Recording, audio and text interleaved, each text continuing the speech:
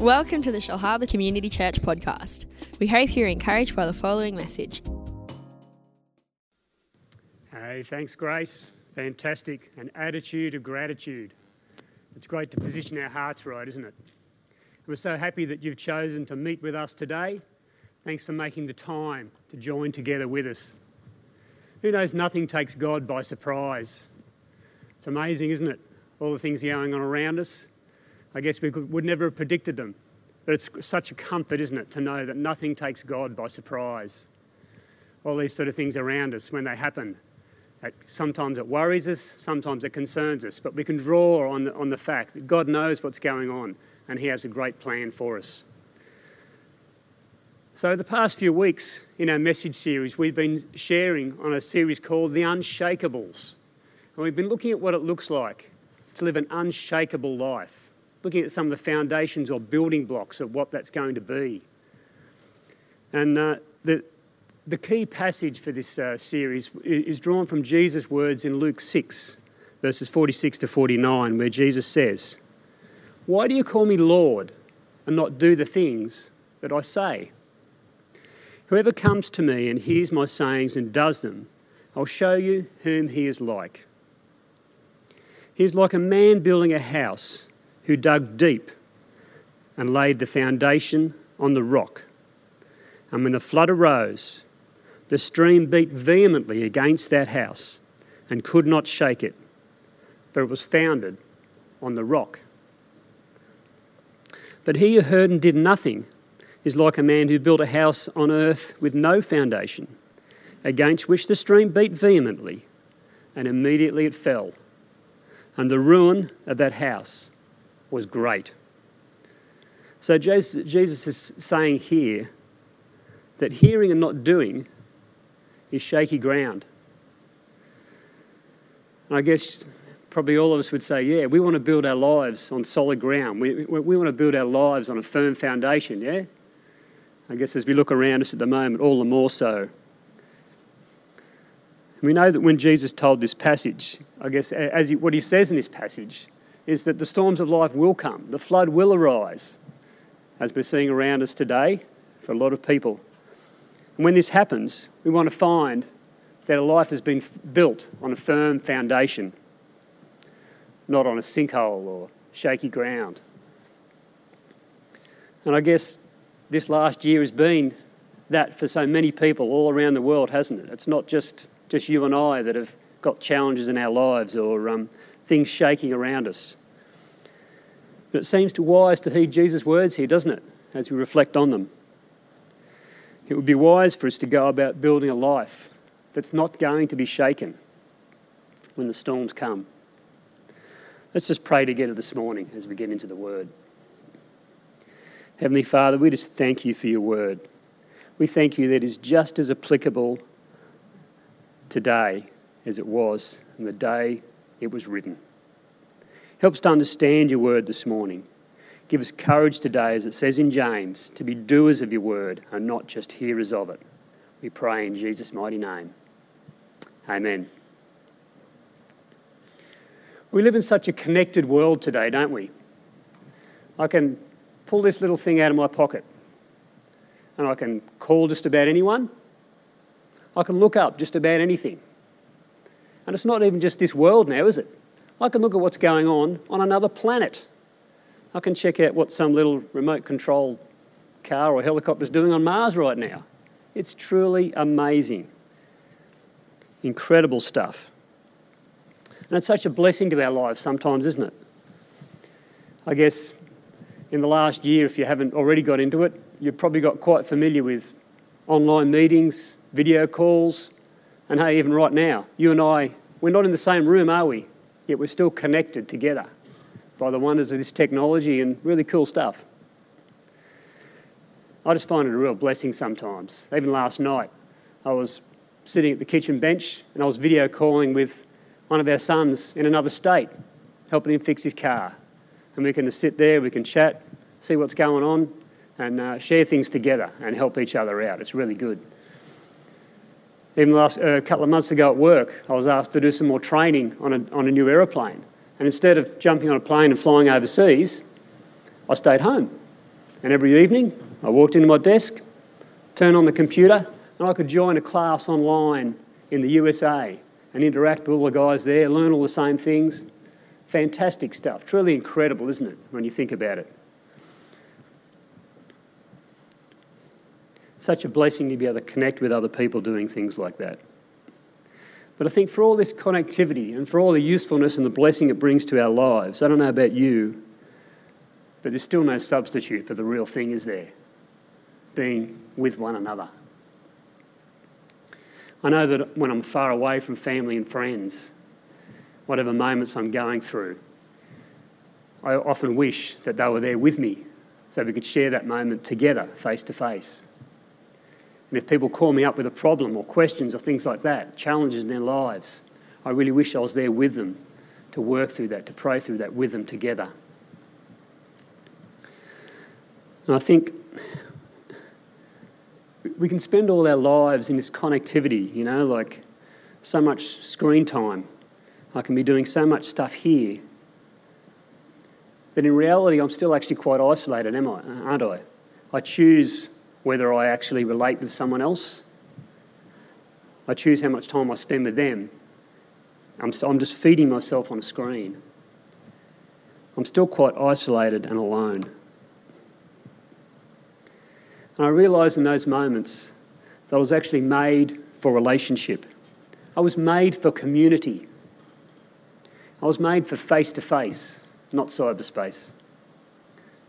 So the big thought that I want to communicate to you today is that the unshakable life is committed to the family of God. I don't know what comes to mind for you when you think about family. I guess it'd be reasonable to assume that some people have had a pretty good family, and others, it's probably quite the opposite. And relating to other people is one of those key challenges in our lives, isn't it? How we choose to do that can either bring us a lot of joy or sometimes a lot of pain. But if we go back to the beginning, we find that we're created by God for God. We see in Genesis as God's creating this amazing universe. And mankind is the centrepiece of that universe. And as God creates, he sees things are good. He creates light and dark. It's good. He creates the sky and the land and the sea. It's good. He creates growing things, plants and trees. It's good. He creates living things. It's good. And in the middle of all this creation and all these things he declares good, God declares one thing not good. Do you remember what it was? What did God say was not good? Genesis 2:18, he says, "It's not good that man should be alone." Did God make a mistake? All these things were good and all of a sudden something's not good. No, God just wasn't finished yet, was he? What was God's solution to man being alone? Woman. Hey, that was a great job, God. I'm super happy about that. Really happy about that. So right there from the beginning, we see that God made us for relationship with himself and with others. God walked with Adam in the garden, didn't he? And it's an amazing thought, isn't it? Walking with God each afternoon. God would be there to walk with Adam. They worked together in the garden as well. God just didn't have us hanging out there just looking at our screens on our phones. They had work to do together. He declared it was not good for us to be alone.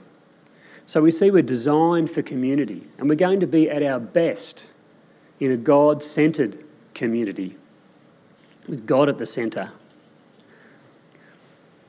We see that all through the Old Testament.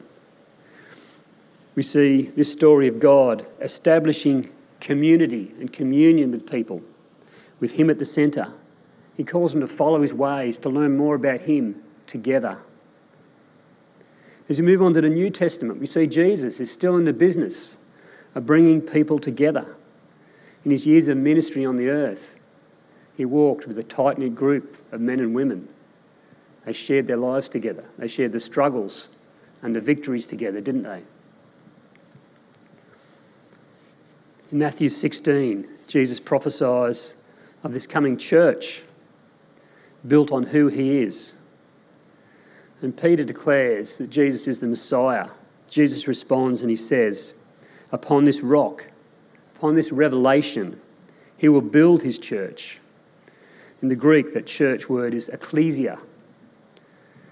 It means community, God's family, God's citizens. We fast forward 2,000 years to today, and we see this church that Jesus prophesied about. We see it in action spread across the world, build on that revelation of who he is, the truth of who he is. A church being salt and light that Jesus called us to be. It changes our lives, and it changes the lives of those around us as we experience God together.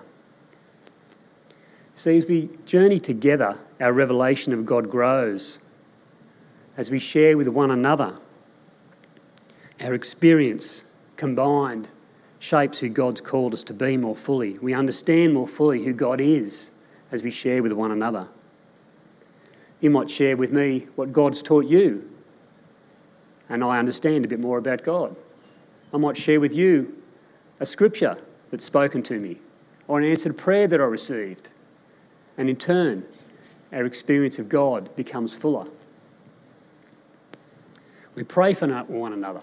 We pray for our struggles. We share our struggles together. And sometimes God gives us those opportunities to work on our own character too, doesn't he? Maybe someone robbed us up the wrong way. And we look at something and go, yeah, I really probably need to fix the way I reacted to that person. That's done as we work together, isn't it?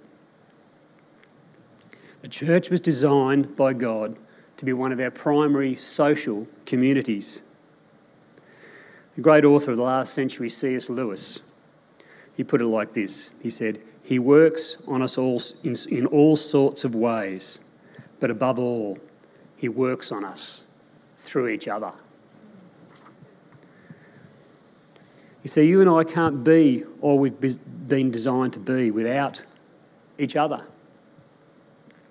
I know a lot of my growth in my Christian life, both now and in the past, has been spurred on by what I've seen other people.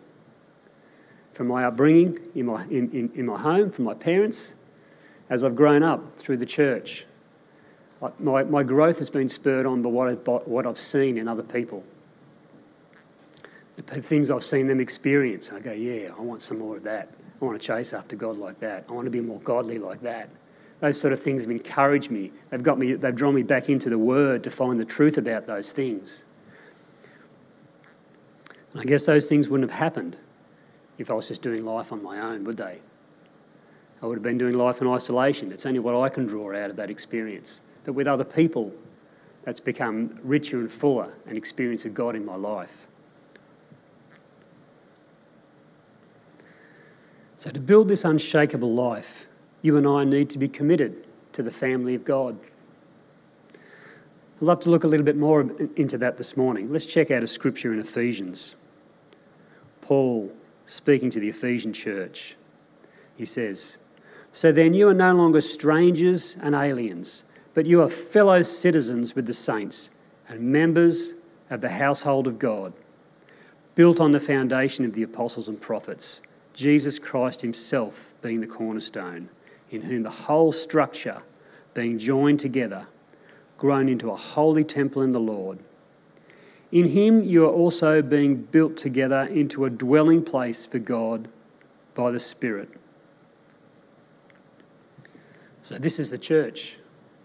This is Paul's description of an encouragement to the church. So I guess when the world thinks of the church, they're probably thinking of some fancy building where people turn up on a Sunday. They might think of some sort of religious club or a program. But if we look at what this passage tells us, have a think about it. We're members of the household of God. We're the dwelling place of God. That's pretty significant, isn't it? It sounds like a pretty good place to build an unshakable life on, a good foundation stone. So we know the church isn't just a building, but it's a place where you and I can work out our faith together. We work out a community together. The church is nothing without the people like you and me. The church is a people. Peter describes us as living stones. You think about that picture of us being set in, being joined together into a structure, a place of shelter perhaps for other people to come to, a dwelling place for God. If you read your devotionals this week, you'll see Paul also described in 1 Corinthians 12. He described the church as a body, and we're all members of that body. Each of us finds the place in that body where that body can then function healthily and correctly and be fruitful about what it does. So we know the church is a community, not just a crowd, although it will draw a crowd sometimes. Jesus drew crowds, didn't he? A lot of people turned up just to check out what was going on, maybe to see the show, but out of that, other people were also drawn into the truth and the revelation of who Jesus was. I think most of all the church is that spiritual family, members of the household of God. We're not just friends, members of the household of God. Think about that. You and I have been adopted in as brothers and sisters. We're the community or the family of Jesus. And church is more than Sundays, isn't it? As a family, we commit to life together. As a family, we don't just hang out one day a week. A family does life together. Sunday is an important time for us to meet together, but I get the sense that if church is just Sundays for you, you can probably still be a spectator, can't you? God wants us to be planted in this spiritual community called the church. If we want to build our lives on an unshakable foundation, one that's going to withstand those storms, that's going to be an essential foundation stone for us, this community of God. Somewhere where we belong, somewhere where we matter, somewhere where we're known and we know other people. Our lives are enriched and we experience more of God as we interact with other family members. So the church is the community or the family of Jesus. Let's check out another passage in 2 Corinthians, talking again about the church and the role of the church. 1 Corinthians 2:5, Paul again speaking, he says, "Therefore, if anyone is in Christ, he is a new creation. The old has passed away. Behold, the new has come. All this is from God, who through Christ reconciled us to himself and gave us the message of reconciliation. That is, in Christ, God was reconciling the world to himself, not counting their trespasses against them, and entrusting to us the message of reconciliation. Therefore, we are ambassadors for Christ, God making his appeal through us." So in the church, we're gathered around the continuing ministry of Jesus. We've been reconciled to God, and he's commissioned us to take this ministry to others. We're a community and a ministry of reconciliation. That's what we're called to be. As we worship together, we minister to one another, and we reach out to other people. As an ambassador, you're not just a member of a club, are you? An ambassador is a selected representative of Christ. That's what you've been called to be. That's your calling in all situations. Have a think about it. How are you representing Christ in your home? How are you representing Christ in your workplace? How are you representing Christ when you go down to the shops? Well, you probably shouldn't be doing that this week, but Paul also describes us as the fragrance of Christ. What fragrance do you bring to the places that you go? You see, Jesus commissioned us to continue his ministry. What was that ministry? It was a ministry of comfort, a ministry of bringing liberty, a ministry of bringing healing, bringing freedom to people's lives. To bring that kingdom in the here and now is what he called us to do. One more passage I'd like to look at this morning in Hebrews. Again, talking about what it's going to be committed to the family of God. Hebrews 10, 24 and 25. It says, "And let us consider how to stir up one another to love and good works, not neglecting to meet together, as is the habit of some, but encouraging one another, and all the more as you see the day drawing near." Building an unshakable life means we need to shift our thinking. It's our default to be me thinking, isn't it? We think about me, what's going to suit me, what do I want to do? We need to shift our thinking, as the writer of the Hebrews has said, to we thinking. To think about us, to think about together. Our church family is a great place for us to grow in that thinking, isn't it? It's the essence of what Jesus has called us to do. A community focused on Jesus is not just going to think about me, it's going to think about we. It's going to look outwards. The writer here of Hebrews calls us to consider. Consider means to notice, to be aware of other people. It's not looking inwards, it's looking outwards. It takes the focus off ourselves.